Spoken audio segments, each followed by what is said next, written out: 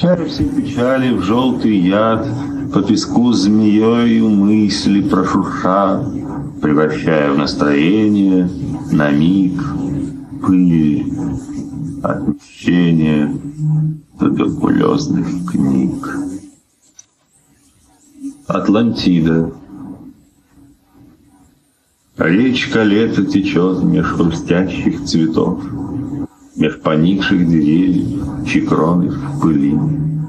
И касаются веслами берегов вереницы, идущие вниз корабли. Души прошлого лодочник старый Харон перевозит без спешки, спокойно гребя, и струистый зефир лобызает хитон провозимого вниз Атлантиды вождя. Много видел могучий старик на веку, по этой он мысленно плавал в реке. Годы твердой рукой он срывал на бегу, ясно помню про путь, что сквозил вдалеке. Третье тысячелетие. Мир жесток, бессердечен и груб, фиолетовой наледи губ, вспыхнув отблески атомных молний, все дробятся, вихрятся, не помнят, брызги пены, нейлонную нить, сохранить, не винить, схоронить, полубред, полусказы Зангельди, полусонная пеночка бредит. Пью густоту осеннего дождя, раздявив пасть, чтоб ливню наглотаться, чтоб треском молний насквозь пропитаться, громаду грома рушу на себя.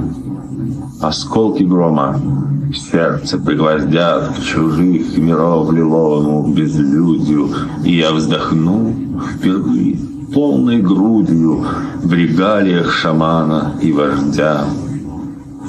Умолкнув гром, столетия погодя, бесчисленные звездные узоры ковра судьбы, величия и позора, зверя, ревущего в нейлоновых сетях и рвущегося к воле изначальной.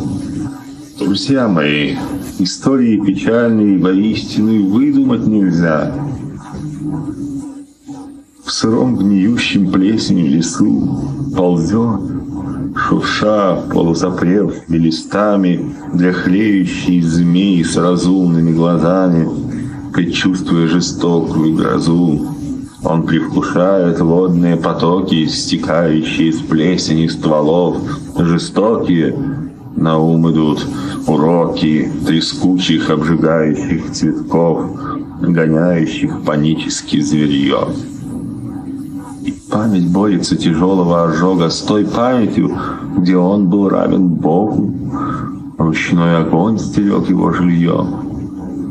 Он знает, боль превозможет власть и подползет поближе в жажде чуда, чтоб вспомнить, наконец, откуда он умудрился в дикий лес попасть.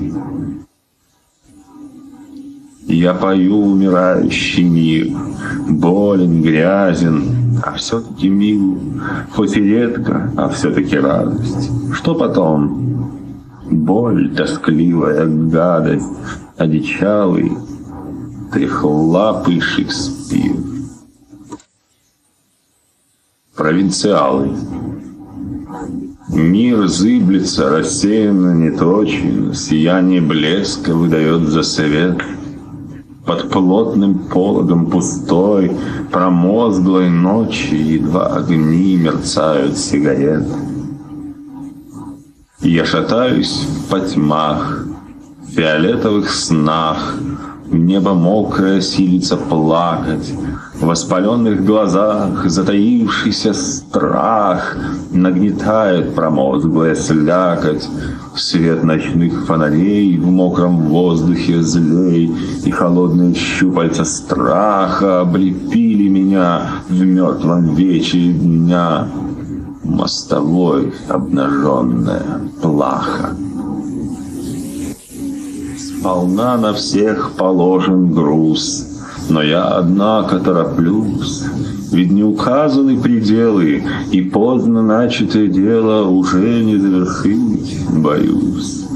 Грань трудно не переступить, коль сыто и здорово тело, душе усталой захотелось настрой тревожный позабыть. Стандартный, успокоясь с нормой, трагической суть горя формой, как правило, облачена. Так долго правила она и в памяти живет порно. Рени. Я сгущаю все печали в желтый яд, все прощая, сам прощению не рад, и в какой прощании тяжести велик, пыль отмщения, туберкулез книг, а крюком подвесят бесы за ребро, пусть звенит стихов литое серебро. Осень. Природу в сон клонит, и зима метуха нагонит свару мерзких декабрей. С ветрами сладу нет, и стужи злей тоска, да в трехлитровой барматуха. Зима. В тяжелых сумерках зимы тихонько песни пели-ели, надуманную в царстве сны, мотив задумчивый, несложен, кружится, вьется. Частый снег при свете фонаря, похоже, ведет себя. Дремотных нег полна мелодия, чарует небыстрый бег. И тихий звон при лунном свете наколдует напевы стройные канцон. Вечер ранней весны. Худые мерзлые деревья на небо полосы легли, и окна черной птицы перья глазеют в белый пух земли. Стоит дом черной жирной птицы, в снегу ногами, как в пуху, смежив усталые ресницы в глубоком небе на духу. Орфей. Детство — самая далекая страна, книга сон, о ней с цветистыми картинками. Я — Орфей в печальном царстве сна, расстаюсь наутро с Эврипикой. В ту страну не ходит пароход, паровоз туда не довезет, ледоруб не сколет толстый лед, что холодным слоем нарастет. Там живут на деревьях тоски и любви голубые пернатые стаи, по пустынным дорогам надежда плутает, плутает. Песни, плачи, поет не мои, не мои.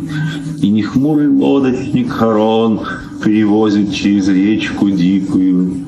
Гипноз навевает яркий сон, старый сон о встрече с Эвридикой. Из детства.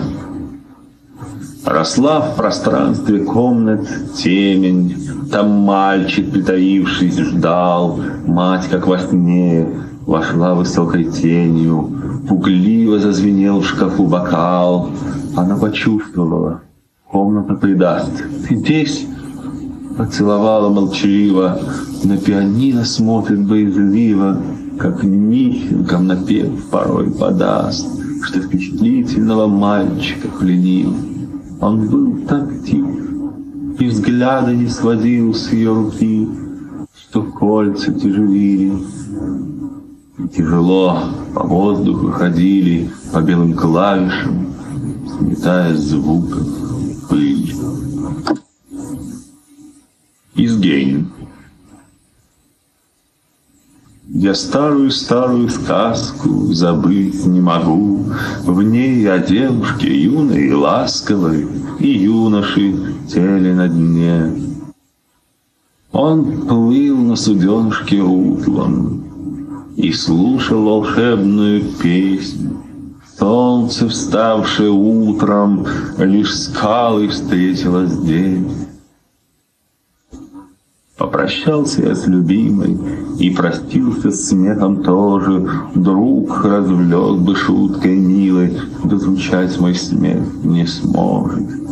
Потерял ее я только, плач мне тоже не поможет. Сердцу бедному так больно, что рыдать оно не может.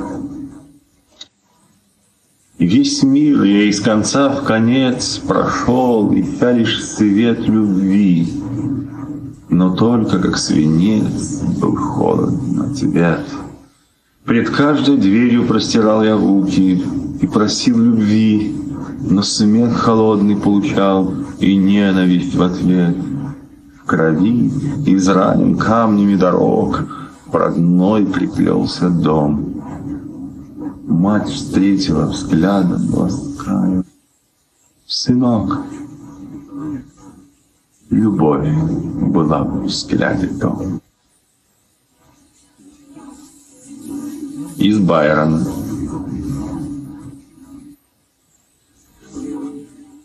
Превыше Бога человек и более чист, пред тем и Серафим не так лучист. Создание праха пребывает в пыли, уста твои трон шаткий возвели. Рожденный днем, растаешь в тьме ночей, столь слеп к сиянию разума лучей. Бодлер. Альбатрос. Часто белые птицы в открытое море вслед за судном летят, величаво, спокойно. И в безбрежности волн, меж ветров и просторов на корабль опускаются ленности полны. Неуклюже сложив белых крыльев массивы, словно грубые весла громадных размеров, так беспомощно медленны и некрасивы непрекаянности и бессилия примеры. А вокруг матросня от безделья тупая заливается смехом, шутя непристойно. Кто ударит по клюву, кто со смехом хромает, издеваясь над белой птицей спокойно. Ты подобен, поэт, им, властителям шире неба синего. Гордо над стрелком он смеется, но внизу, на земле, в этом пакостном мире, крыльев белых громадов в серой пыли плетет.